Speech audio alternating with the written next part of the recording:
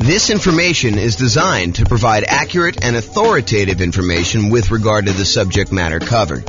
It is offered with the understanding that the presenters are not engaged in rendering legal, accounting, or other professional services. If legal advice or other expert advice is required, the services of a competent professional should be sought. Welcome to the Norman Real Estate Investing and Real Estate Financial Planning Podcast.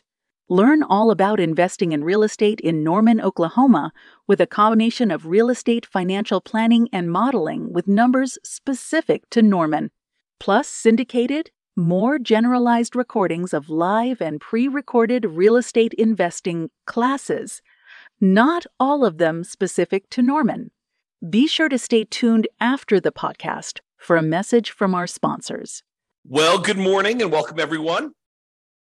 I am your host, James Orr, and today we have a very interesting class. I think this is going to be a short class, but what it's about is covering the non-loan specific, loan comparison, loan cost characteristics of choosing a lender.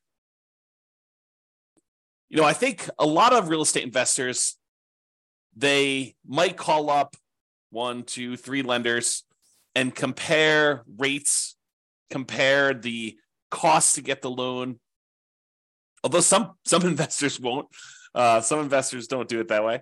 But I think a lot of investors will. A lot of investors will call, 1 or 2 or 3 lenders that they've gotten recommendations from, either from their other real estate investor friends or their real estate agent or their banking relationships that they have existing. And they will try to get quotes for their lender, and they will compare lenders based on, what interest rate can I get today, and what are the costs associated with getting that loan? Because some of the costs they vary. They're hard to compare, as we will cover in a completely different class where I talk about how do you compare and evaluate different lenders based on these kind of like costs. There's a whole class coming on that. But today it's the opposite of that. It's not the opposite. It's a supplement to that. It is the kind of like non-monetary, non-direct loan comparison attributes for selecting a lender for real estate investors. Because, as you will find out, it's not always exclusively about price. It's not always exclusively about the interest rate. It's not always exclusively about the cost of the lender. There are non-financial selection criteria for choosing a lender to work with as a real estate investor. We'll cover all the financial selection stuff in the class where we talk about how to evaluate mortgages comparing lenders. I'm not going to go over that today because we'll cover that very specifically. But really, this is stuff like, how do you find a good fit for your dream team? How do you find someone who understands and works with your goals, right? So you don't want to go out there and just choose a lender that has the absolute lowest price. If you need help with someone who's going to sit down with you and make a plan with you and help you understand what it's going to take for you to be able to buy 10 properties or 15 properties over the next whatever time period you're doing it. If you're doing Nomad, if you're trying to buy 10 properties, 1 per year, a lender who's going to sit down with you and work through that math and help you understand debt to income. And is this property going to help you get there, or is it going to really hurt you, or is it going to limit your ability to buy the next property?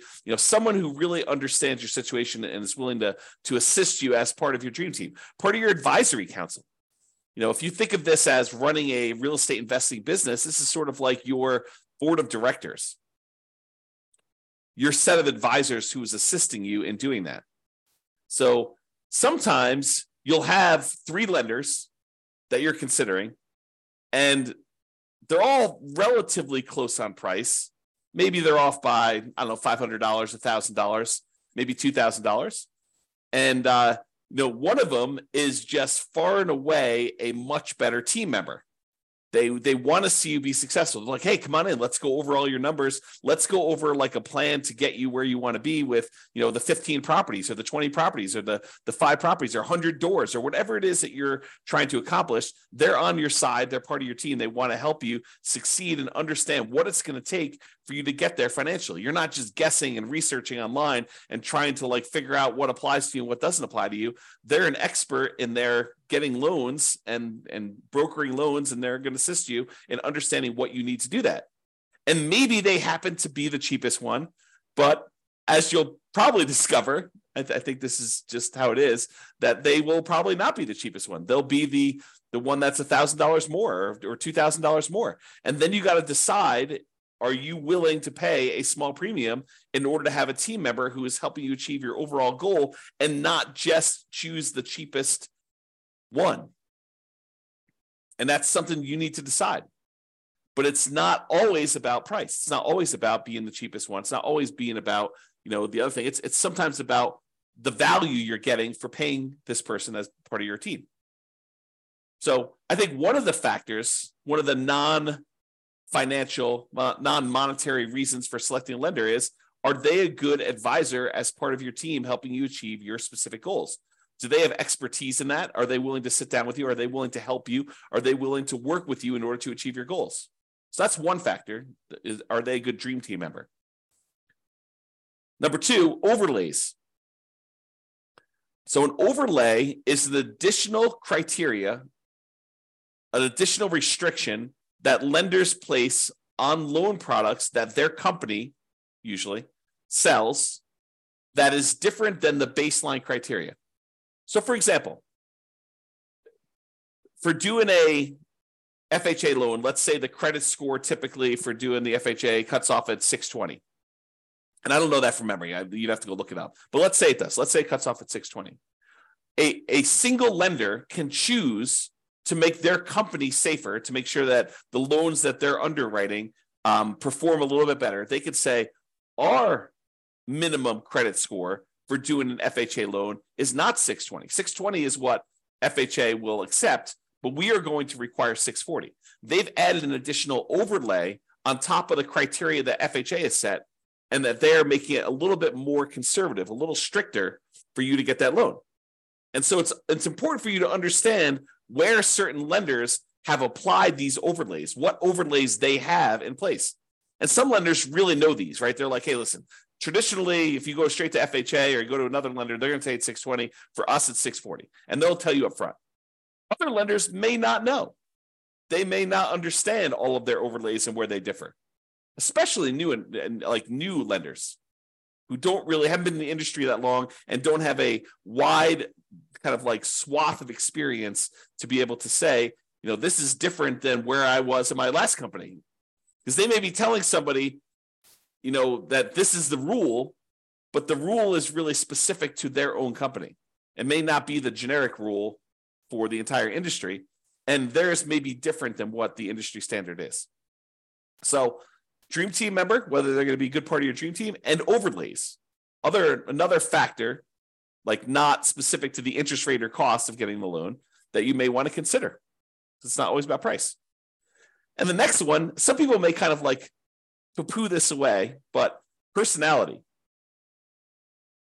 If you call up a lender and they make you feel like an idiot, maybe you want to choose another lender, even if they are $500 cheaper or $1,000 cheaper.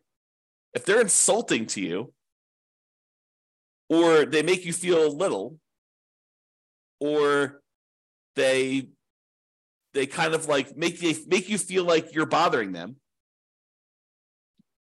then maybe you choose someone else who doesn't make you feel that way.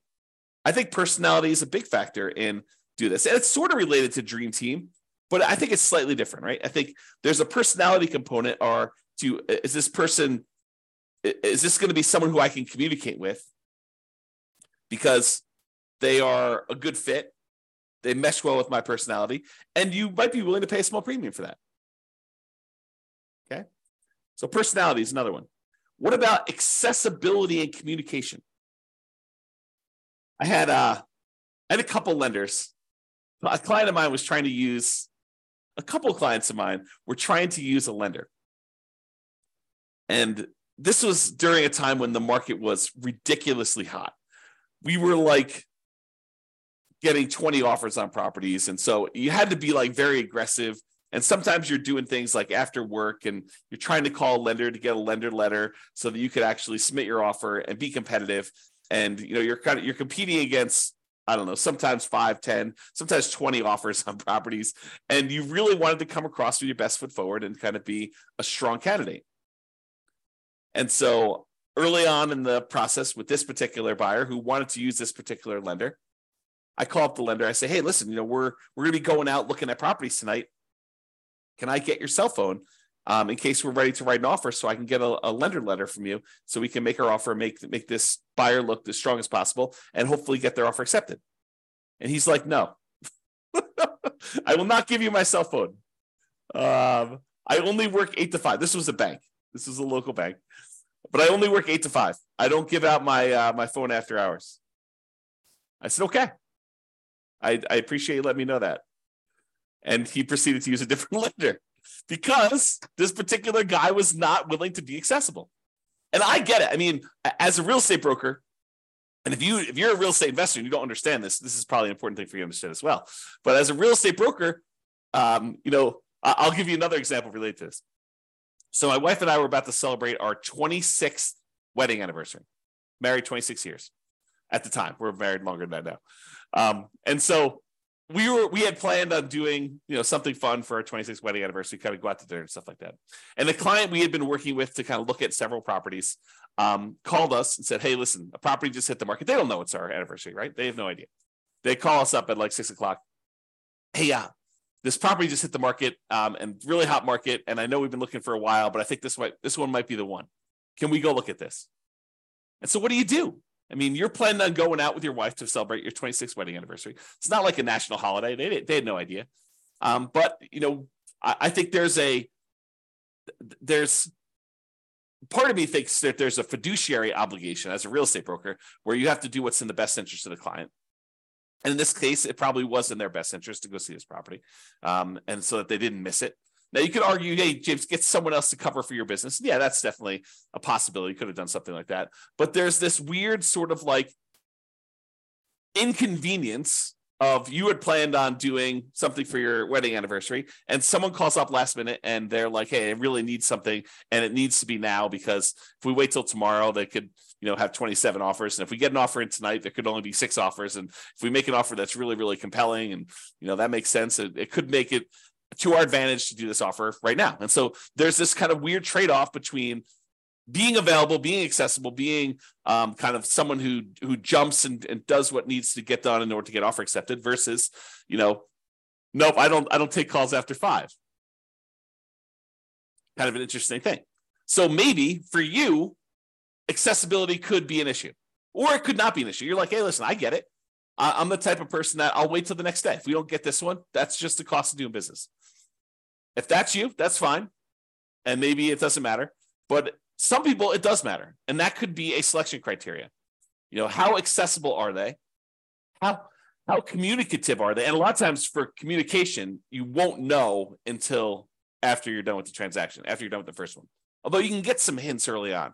But some people, they're really good at the aggressive follow-up to get the person to say, hey, I'm going to go with you. And then they disappear while you're under contract because they're really, really good at following up with everybody who's calling in, but not really, really good about doing the deal and doing the communication of, okay, this is where you are in underwriting. This is what we still need from you. This is how we need to do this. And some of them kind of refer that out to, their team members. They have their team members calling, and maybe their team members aren't great at communicating, or they're not great at keeping you in the loop and stuff like that. And so, it could just be, that person's really great, but their role is as rainmaker, and their role is not to keep you informed about how the loan is going, or they don't perceive their role as being that. And maybe the company doesn't perceive their role as being that. They're like, hey, listen, your job is to go out there and get business, and then we will take care of them from then. We'll have, we have admin people and underwriting people, and, there'll be other people following up with your guys, but your job is to go and meet people and to bring in new guys.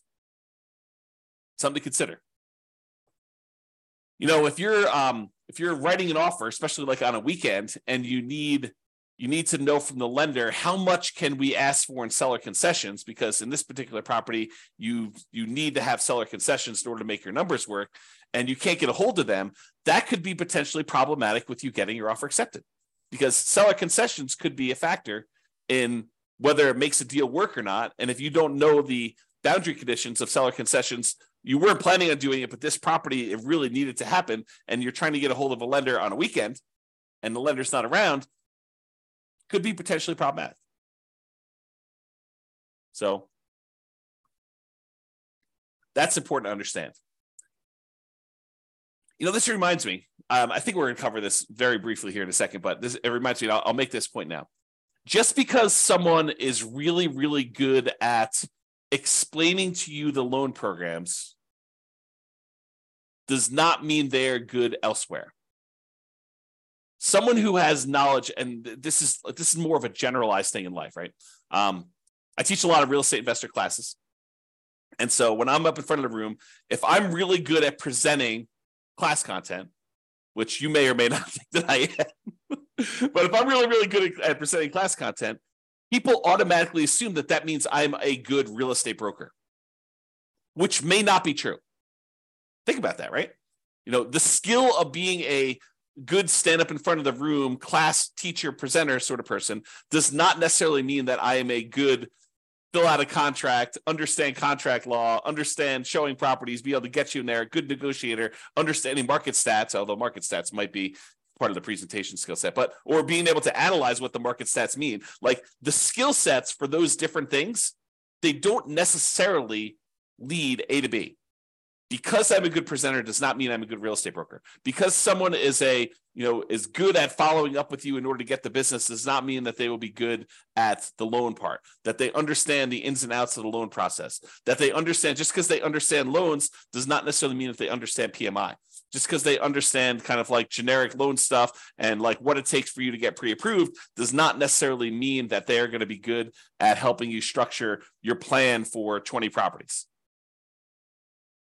I don't mean to scare you away. I'm just trying to point out to you the obvious that one skill in one particular area does not make you skillful in others. Now, they tend to correlate. There is a little bit of a correlation, right? Someone has knowledge about, one aspect of doing loans, they might have a higher probability of having expertise in other parts of loans. But use like a sports analogy. Just because someone is a good 3-point shooter doesn't mean that they are necessarily, good at defending or good at layups, or just because someone is good at, getting rebounds does not necessarily mean that they're a good 3-point shooter or a free throw shooter, right? The different skills. Think of it that way. Okay. So accessibility, communication, and being available to do stuff. And then I have another point here about going above and beyond. So I had a client once where the lender required a second appraisal late in the game. Not the mortgage broker, but the person that they were brokering the loan to, the actual lender, the one that was going to provide the money. They were actually requiring late in the game a second appraisal. And I think part of it was because the first appraisal, there weren't a lot of really good comps, and they wanted a second opinion on this. And this was a really good client who had bought a lot of properties with me, and this particular lender was trying to make a good impression, and they really wanted future business from this particular person because they suspected, and they were right in suspecting, that this person was going to go on and do multiple loans in the future. And so there was going to be an extra, in this case, $2,000 cost to have this second appraisal done. And the mortgage broker ate that $2,000 cost. They paid it. Not the buyer, the lender, the broker, the mortgage broker themselves actually paid the $2,000 for the second appraisal. Now, if you're choosing the cheapest option, is the lender going to do that? Probably not. Probably not. Okay. So you probably don't get that with the cheapest lender. So that's something to consider. Now, it is important to understand this. Lender programs vary.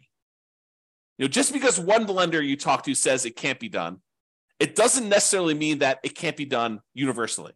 It may mean that they're not aware that it can be done or how to do it, or that there are options for doing it. It just means that that particular lender tells you, no, we can't do this. Different lenders have different loan programs, in case you did not know that. So not every lender has every loan program. Not every lender has certain loan programs that other lenders have.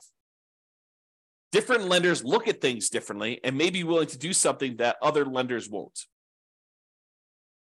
There are guidelines for qualifying for these loans, but sometimes interpreting those guidelines varies a little bit from lender to lender from time to time. There's some that are universally, I would say that, like 99.9% of the guys, they're saying, yeah, this is how that goes. but there are occasionally somebody who interprets something differently. And it may be interpreted in your favor, or it may be interpreted not in your favor. And you may be required to go look for another lender, or you may be incentivized to use that lender repeatedly. Different lenders, as I pointed out, have different knowledge levels. Not every lender is an A+ lender. Not every lender is an F- lender.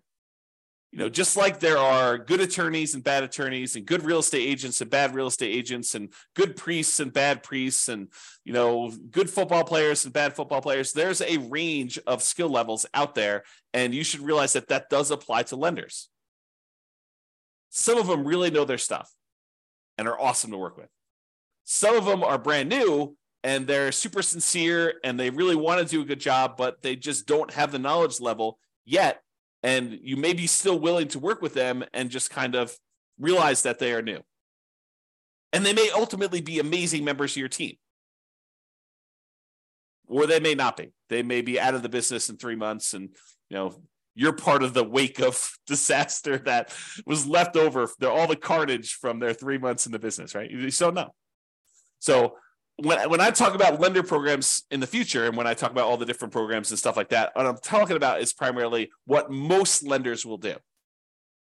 There probably are some loans that I'm not covering because I don't know much about them. Just like some lenders don't know about some loan programs. I have blind spots as well. Okay? So, in conclusion, if you need a specific loan, select the lender that offers that loan. Don't say, oh, my selection criteria is this, but then I only have one lender that's willing to do this particular loan program.